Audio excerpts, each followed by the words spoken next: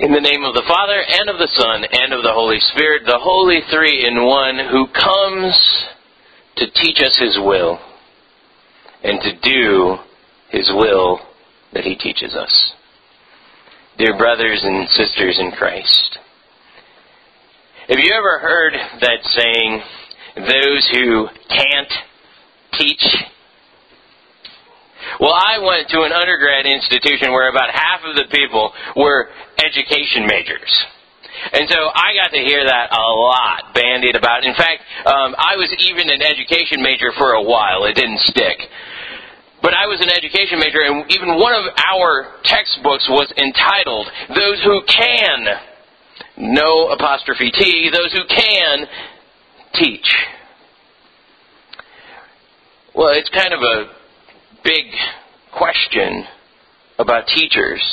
It's one of those things that is in our culture. It's one of those things that cliche kind of points to, is that we have this sort of, assuming question about teachers. We kind of wonder, why would somebody teach? And maybe part of the reason for that is that we've had a few bad teachers through our days. I've had a couple. And some of you, especially those of you that are in academic pursuit right now, probably can point to one or two of them yourselves. Well, there's really kind of two categories of bad teachers. The one category of bad teacher is the person who knows their stuff, but isn't able to communicate it at all. Have you ever had one of those professors? Have you ever had one of those people that they have all of this stuff behind them, all of these letters that trail behind their name, PhD and this D and THD and whatever else. And they've written all of these articles, and they're just volumes upon volumes of stuff that they've written down. But then they get into the classroom, and you think to yourself, this surely is a TA. Apologies, TAs. And you think, really? This person can't communicate any of the stuff that they are so good at, that they are such an expert in. They just can't communicate it. And so that's one of the kinds of teachers that we don't really like. It's those who can, when they teach, but kind of fail in teaching. Of course, we also don't like the other kind of teacher. The other kind of teacher who, they can't. And that becomes very obvious right away, that they can't do certain things. And the only reason that they're in this teaching gig is because, they wanted to stay in that academic discipline, but they really couldn't make it someplace else actually working it out on their own. You ever know anybody like that? Somebody who it became fairly obvious, maybe after the first class or two, they're teaching because, they really can't do anything else. And so that's the other category of bad teacher, is those who actually can't do the thing. And so what they try to do is to cobble it together in their teaching.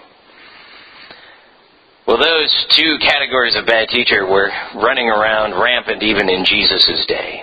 You had people that were on both sides of that equation. You had people that could do it. That could live lives that were filled with righteousness. That could live lives that were seemingly impeccable to everybody around them. They actually took pride in being able to keep themselves from doing certain sins.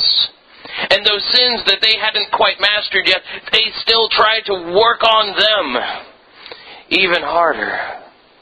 You had this group of people running around during Jesus' day, and they took pride in bruises. The reason that they took pride in their bruises was that whenever a woman would walk into the room, rather than lust after her, they would close their eyes. And if you're walking down the street with your eyes closed, eventually something happens to you. And you get a bruise.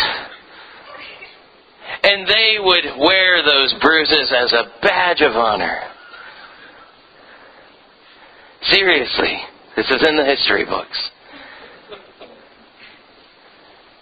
These people that were so impressed by their own righteousness that they wanted to form this elite little club of people that, well, they were really good at not sinning. And so you had this one group of people that could. But it seemed like whenever they got around to actually helping somebody else, that never actually happened. They were more into themselves, more into their own pursuits than helping somebody else.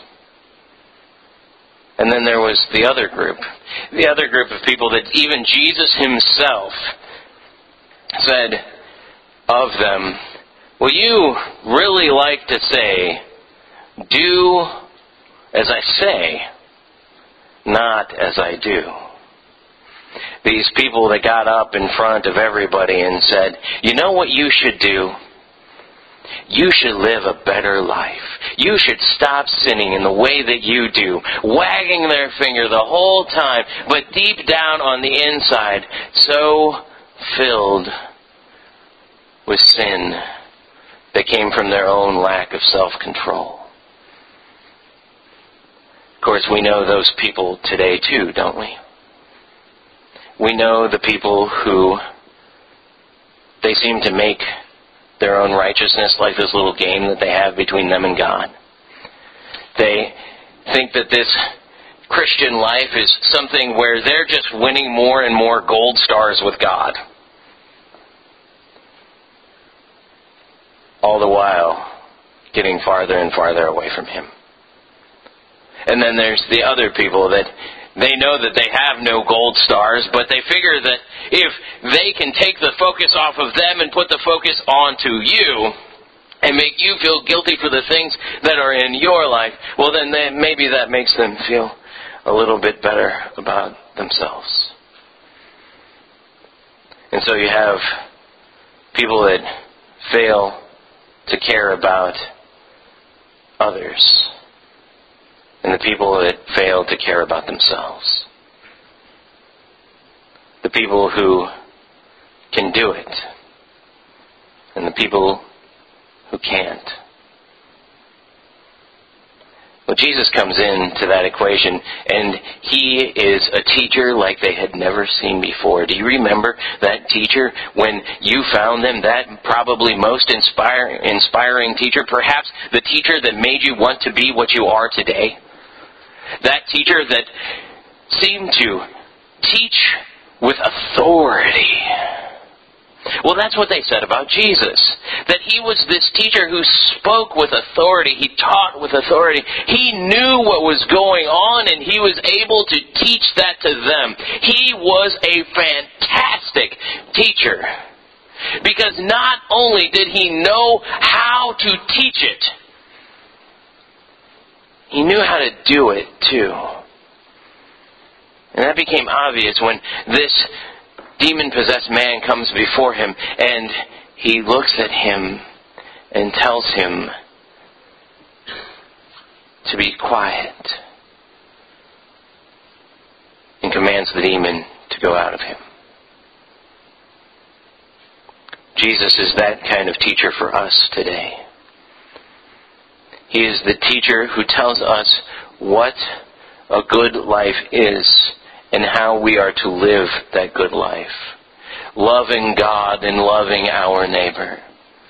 But He doesn't just stop with the teaching. He doesn't just teach. He does as well. He does as He died on that cross to save us from our sins. He does as He forgives us of our sins of not doing enough of telling other people what to do so that we don't look quite as bad. Those sins that are so deep and deeply ingrained inside of us. He gives us a teaching of what new life is. But He doesn't just let us off there. He says, rather than let you struggle with this, I'm going to do as well. I'm going to give you my body and my blood.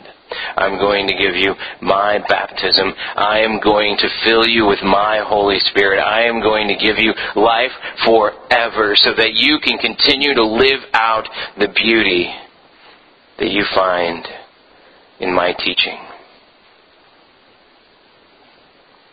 That beauty in His teaching is exactly what Ryan and I were able to go through as we walked through this process of confirmation. As we were able to consider the beauty of God's teaching for us, that it's not just teaching, but it's things that He does for us, forgiving our sins and giving us a new life that we can confess that we are His, that we hear His teaching, and that we go out and do it, and that we receive His forgiveness when we don't. Amen.